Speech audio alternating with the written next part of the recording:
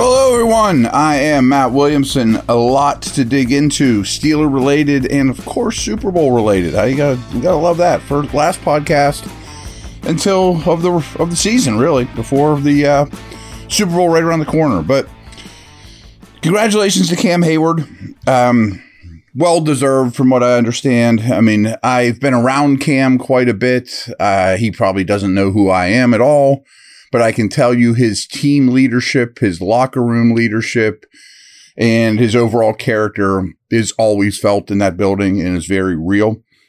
My son actually, of course, a Steeler fan. He's 17 now, but happens to be an Ohio State fan. When he was in grade school, he did a pretty in-depth report on the Hayward house. It was very impressive. And from what I understand, they're doing even better work now. It's growing and all those things. And I also do know it was very important to Hayward and, to win the Man of the Year award, which really is highly, highly respected around the league.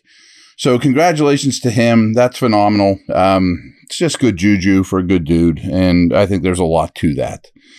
Now, another Steeler, I think, got screwed pretty bad, to be honest with you.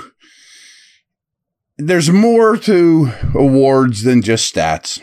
But to me, Crosby, Garrett, Watt, Parsons, Bosa, they all get treated the same by their opponents. They're feared. Blocks they are doubled. Blocking schemes treat them with the utmost respect. I'm talking about the 5 best edge defenders in the league. So I've heard people rebut, just when I talk about stats, Watts versus Garrett, that, well, he gets doubled so much more than TJ. No, he doesn't. He actually might even have more around him than TJ. Maybe that was an argument in previous years, but their assignments are equally difficult. The Browns had a little bit better year defensively, but not as big as you think, especially when you factor in their road numbers was really bad. Or not, their home numbers were unbelievably good. Their road numbers were, okay. But here's the stat difference, all of which favor Watt. 68 tackles to 42. 48 solo tackles to 33 for Garrett. 19 sacks versus 14 for Garrett. And he had 1 in his last 6 weeks. 50 pressures compared to 37. 18 quarterback hits compared to 16. Again, all these favor Watt. 19 tackles for loss compared to 17. Both had 4 forced fumbles. That's the only one that Garrett even equals him. 3 fumble recoveries for Watt, 1 for Miles. 1 interception versus 0 for Miles. 8 pass deflections versus 3 for Garrett. It's not even close.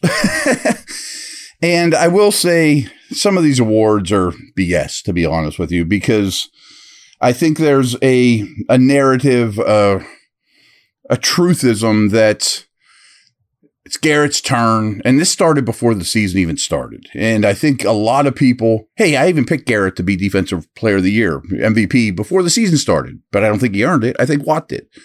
But I thought, and I wasn't wrong. Nobody was wrong. He was awesome this year. I mean, just to say that Watt was better than him this year doesn't mean Garrett stinks. But a lot of people thought Schwartz is their guy now. He's coming into his prime. This is his year. There's more around him. Garrett's going to win the defensive MVP this year.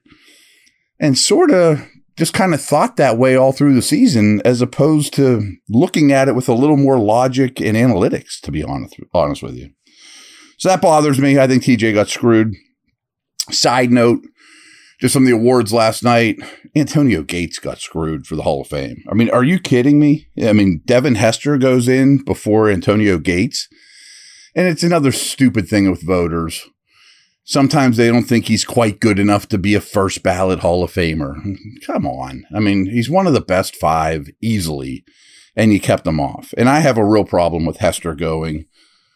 Not because he wasn't the best punt returner ever. I think he is. He's probably the best return man ever. And yes, he petrified, scared teams to no end, But if I'm punting against the Bears and Hester's in his prime, I can just punt it out of bounds. You can neutralize what he does. I don't understand that at all. So I had a real problem with that. I had a real problem with Watt, but congrats to Cam. Obviously, that is a huge honor.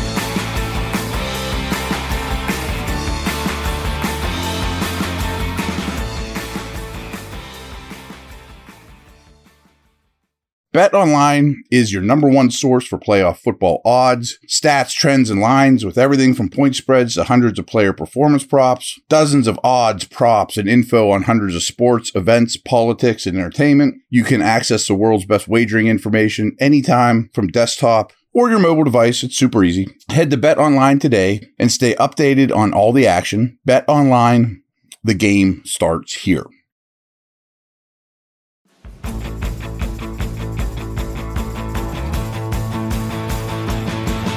So, let's talk Super Bowl a little bit.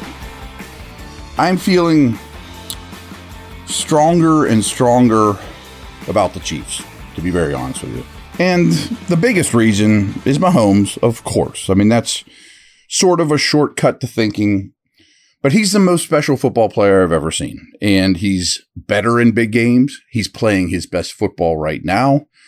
I mean, here's just one little number I found right before we went on the air. I mean, he's been an underdog in Vegas only 12 times in his career, which is remarkable in itself.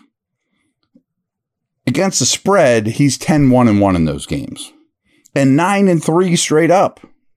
When he's a dog, he's won 9 out of 12.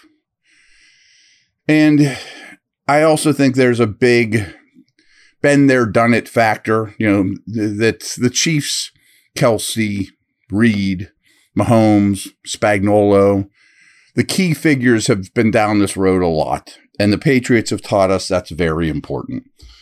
It's just a different world. Halftime's longer. Commercial breaks are longer. The fanfare, the nerves. I think that favors them dramatically. I also think the Niners' offense is probably the best of the four units, but I think their defense is the worst, and especially the way they've played the last couple weeks. Now, none are bad. Kansas City has a noticeable special teams advantage. I also think Mahomes, one of his amazing things of late is he is making no mistakes. He's not taking sacks. He's not putting the ball in harm's way. And frankly, Purdy's been a little lucky the last couple games in terms of interception luck. He's been putting the ball in harm's way, but hasn't paid for it. Doesn't mean he will in this one, but Spagnuolo is tremendous, the Chiefs defensive coordinator, and is going to throw a lot at them. I think they'll vary things up quite a bit. I think they're going to take an approach of not letting McCaffrey beat them and put it on Purdy's shoulders, and he's capable, but not to the Mahomes level. You know, no one is. I mean, that's the thing. Kelsey presents problems, although that defense in the middle of the field is quite good for San Francisco. I think it's just going to be Mahomes being very precise, short passing, extending plays. And I have Kansas City win this game 23-20. And maybe it's a little low on the scoring end because I could see these offenses and these great offensive minds figuring things out and starting to move the ball down the field pretty consistently late in the game. But I think Butker wins this thing in the end. And the Chiefs are a juggernaut, to be honest with you. So that's what I got. I forgot to mention, too, the Steelers also hired 2 new assistant coaches to coach the receivers and quarterbacks. I don't know much about them, and I'm not going to tell you a deep dive on assistant coaches who there's no data for me to evaluate or anything of that nature. But when I get more from being down the facility and people talking them up, I'll definitely relay that to you. But I do like that Pittsburgh went outside the organization, kind of went out their comfort zone to fix the offense this offseason. So that in itself to me is good stuff. And these guys have a good reputation. I just don't know them well or know enough about them of how they will influence the offense. So that's a wrap. I think the Chiefs win it. Congrats to Cam. Gates got screwed. Watt got screwed. And we will be back. I'll be back Monday. See you.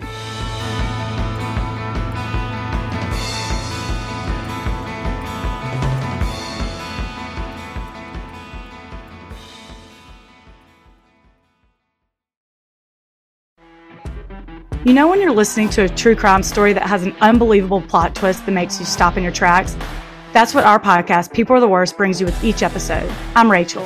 And I'm Rebecca. We're identical twins who love true crime cases that make you say, didn't see that coming, and we hate the people responsible for them. Listen to People Are the Worst now on Apple, Spotify, or wherever you get your podcasts.